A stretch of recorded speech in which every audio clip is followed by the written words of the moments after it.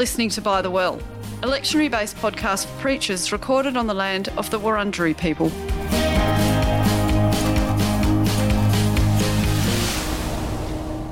Hello everyone, it's Fran Barber. And Monica Melanchthon.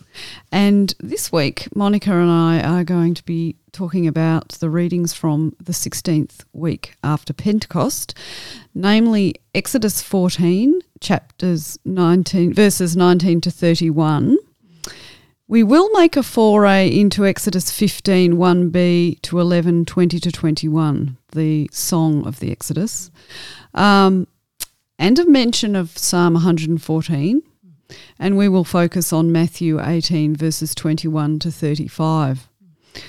So to start off, we're going to explore this grand event in the Hebrew narrative of the Exodus in chapter 14, a dramatic and, it must be said, violent occasion when the Israelites are freed from oppression.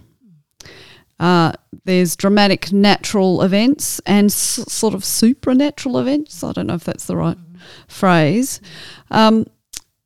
Monica, what is the first thing you would say about this event as it is told to us in chapter 14? Well, first of all, I'd like to highlight that it is a defining story in the life of the Jewish people. It's a crucial and dramatic story which Israel lives by and commemorates almost every week when they celebrate the Sabbath. And here you have divine rescue of the people of Israel from oppression in Egypt. The Pharaoh has lost his firstborn son, and he has been defeated already, but he just could not let go of the anger and the humiliation that he has suffered. So he pursues this community that is making its way towards the promised land, and then encounters them at the Red Sea, or the Red Sea as it's popularly known, and God acts at that moment to rescue the people of Israel. So this story, I think, has a lot of similarities with other texts within the Old Testament, like the story of Noah that we are all familiar with, where the sinful humanity perished in the waters in Genesis 6 to 8. It also alludes to Exodus chapter 1, where Hebrew boys are drowned, or at least the Pharaoh instructs that the Hebrew boys be drowned in the Nile at birth. And I hear through my reading that this particular narrative has been commonly read as an allegory for baptism as well, from 1 Corinthians chapter 10 verses 1 to 2, where we are washed by the waters, of all our sinfulness and wickedness, etc. So for those who are interested in doing some intertextual work, can also look at these other texts and bring them into conversation with Exodus 14. So in this story, I think there are two primary issues, as you have already mentioned, the issue of violence, and that is both divine violence and human violence, and how, first of all, let's pay attention to divine violence. God does things here that leads to the death of the Egyptians, and we tend to celebrate that as victory of good over evil.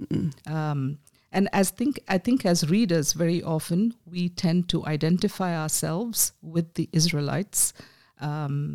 And yet we need to be honest enough and ask ourselves, do we really emulate the Israelites in our lives, or to what extent are we actually pharaohs? I mean, it's not just to mention that the Egyptians died, is it? It's verse 30 to 31, they were dead on the seashore. There's several points at which their suffering and demise is emphasised. And as you say, quite violently. There's also truth in the observation, isn't there, that when one preaches on this text, to be mindful of that violence is to preach as if there were an Egyptian in the room. Or preach as an Israelite. Yes. Or we preach as Israelites. Yeah. Sorry. Yeah. Which is mindful of the violent way in which this has come about. It is important to know, and look, there's very warlike language, the armies are mentioned and so on, but actually there's no weaponry, is there? No. So theologically here, it's very important to note the themes of creation and chaos that play out through all of this. So God uses natural means of the ocean and the winds and so on, but then there's strange things that occur, like the wall of the ocean. The ocean sort of lifts like a wall. So that this is not – there's no human beings actually being overtly violent in the story. Yeah. I think it is God does act violently to save the Israelites from the oppressors.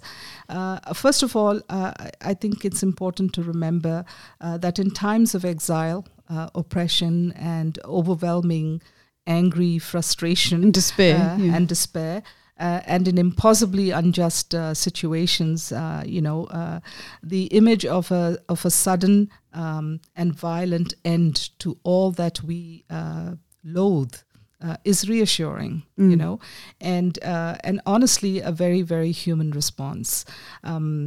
We see this in our lives as individuals as well when we watch a movie and we root for the hero who is on his way to kill the enemy or the bad person, and so I think this response is something that most oppressed communities throughout history will be able to resonate. Will resonate with this story and the ending, but it's the seeds of violence, that are there in this story is also in all of us, and in the God we make in our own image, and so the God we want to fix situations of suffering, and so this is a good story for when we are in hard times. It's hopeful, it generates hope, but at the same time we need to understand that this is redemptive violence that God is enacting for the sake of the people, and it because of the fact that the cry has come from the oppressed communities that God behaves or acts in this way for the sake of the oppressed people.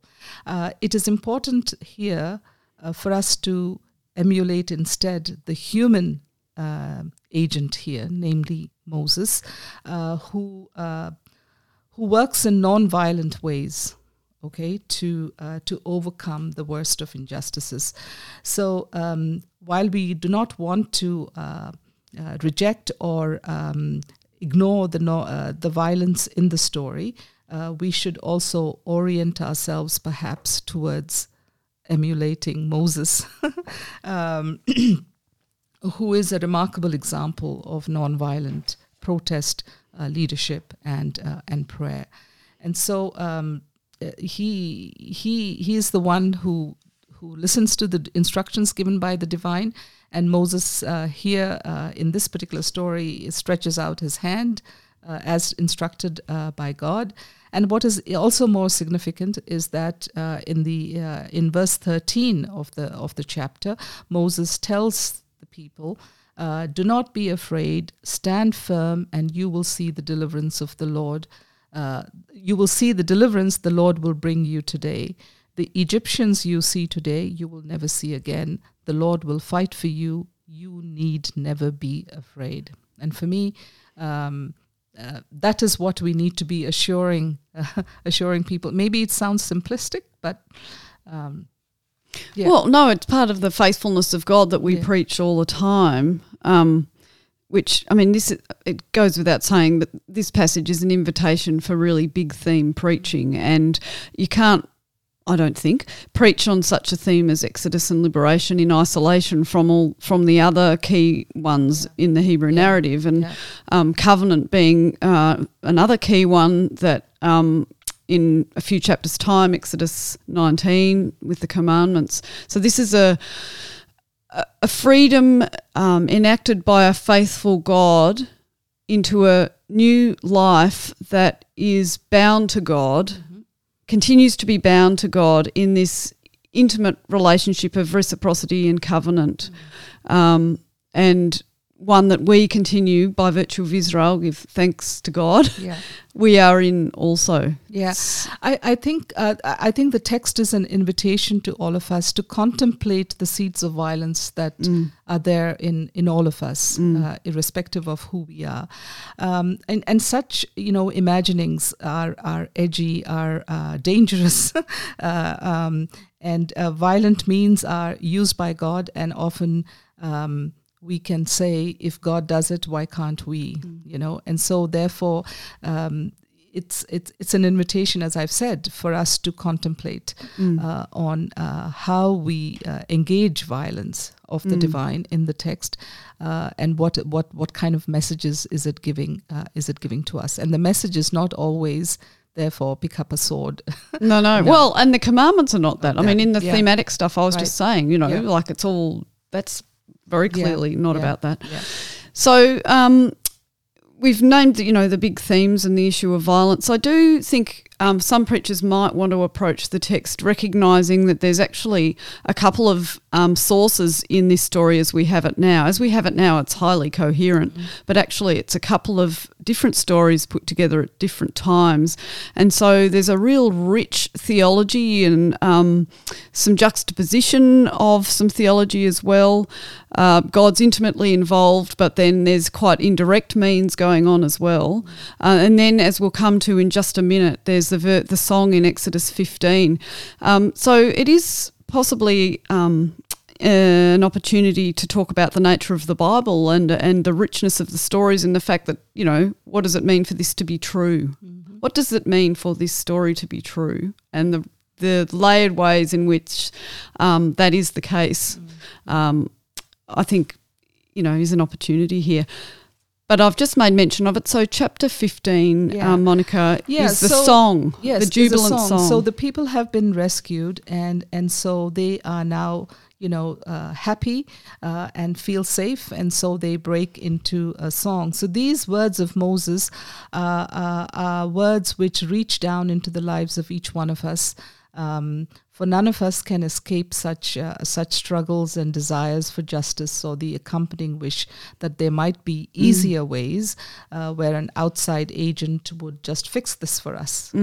Okay, so here you have.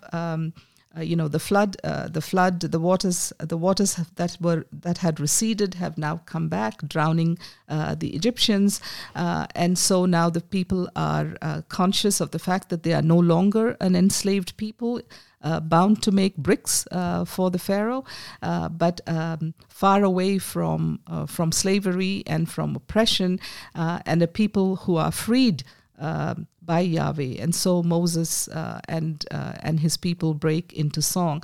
I think it's important to also acknowledge here that the song in verse 21 is put on the lips of Miriam, Moses' sister, and scholarship will teach you that perhaps the song was first of all the song of Miriam, which was then expanded and recognized, or put onto the lips of Moses. Okay, so the original song is the song on the lips of Miriam, because as you know, within the Old Testament, it was traditional for women to welcome home the men from war, with dancing and singing and the playing of tambourines. So therefore, that Miriam did this, perhaps with other women folk in the Exodus community, is not hard to imagine. And but later writers thought that the song was perhaps more appropriate on the lips of Moses, and it was expanded and put, and Moses is made the singer of the song. And in this song, you will find that it's a product of an experience. They have experienced rescue, and so they break into song, praising God, and I think there are two elements to this praise. One is adoration of God for what God has done, and therefore revealing something of the nature of God, the power of God, the majesty of God, the capability of God. But also, it is the song is a witness to others who may not know what this God has done. And thirdly, I think importantly, the praise is one that enables the singer to recollect who this God is and what God has done. It strikes me there's an opportunity for quite a jubilant reading of this reading with music and song around it, and a woman reading it. Yes. The other comment I would wonder about is it appears the violence is somewhat muted in this passage too, compared to the last one. Yeah.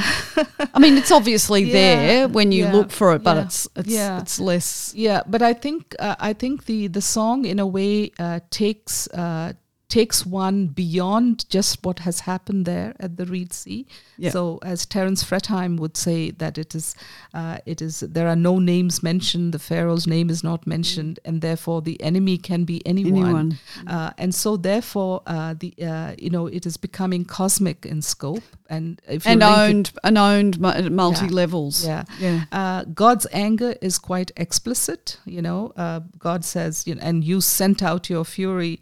You sent out in fury, and so Yahweh as warrior is uplifted. And what is interesting is that there is no mention of any instruments of war like the shield or the spear or the sword. Instead, God uses natural elements like the wind, the sea, the floods, waters, deep earth, etc. He does mention actually a sword. In verse 9, okay. I will draw my sword, my hand shall destroy them. Right. That is pretty violent. Okay, I kind of missed that. I'm sorry. That's all right. I just saw it as you said But the thing is, the main elements that are used are these it's freedom, elements of nature. Yeah, and of liberation and so on. Yeah. But I love that research that has shown that it was initially the Song of Miriam. Yeah, I think that's really important for preachers to grasp. Yeah. Which then brings us to the Psalm. Yes, I was going to say Psalm 114. And Psalm 114, I think, is again a very, very significant psalm for Jewish people, particularly because it is a psalm that is read when they celebrate the Passover, and the psalm in the psalm, the central event is the deliverance from Egypt. And so the psalm has been identified as a historical psalm because it tells a story, and the story is, of course, the rescue from the Pharaoh, and at the Reed Sea. The psalm particularly highlights the escape from Egypt, and then there are some playful questions addressed to the waters. Why are you skipping, or why are you running away? Why are you turning back? In a way, there's a personification of this element of water, and then at the end there's a description of the coming of the Lord, and basically highlighting the fact that the waters, the human community, they're all called to tremble at the Lord's presence. With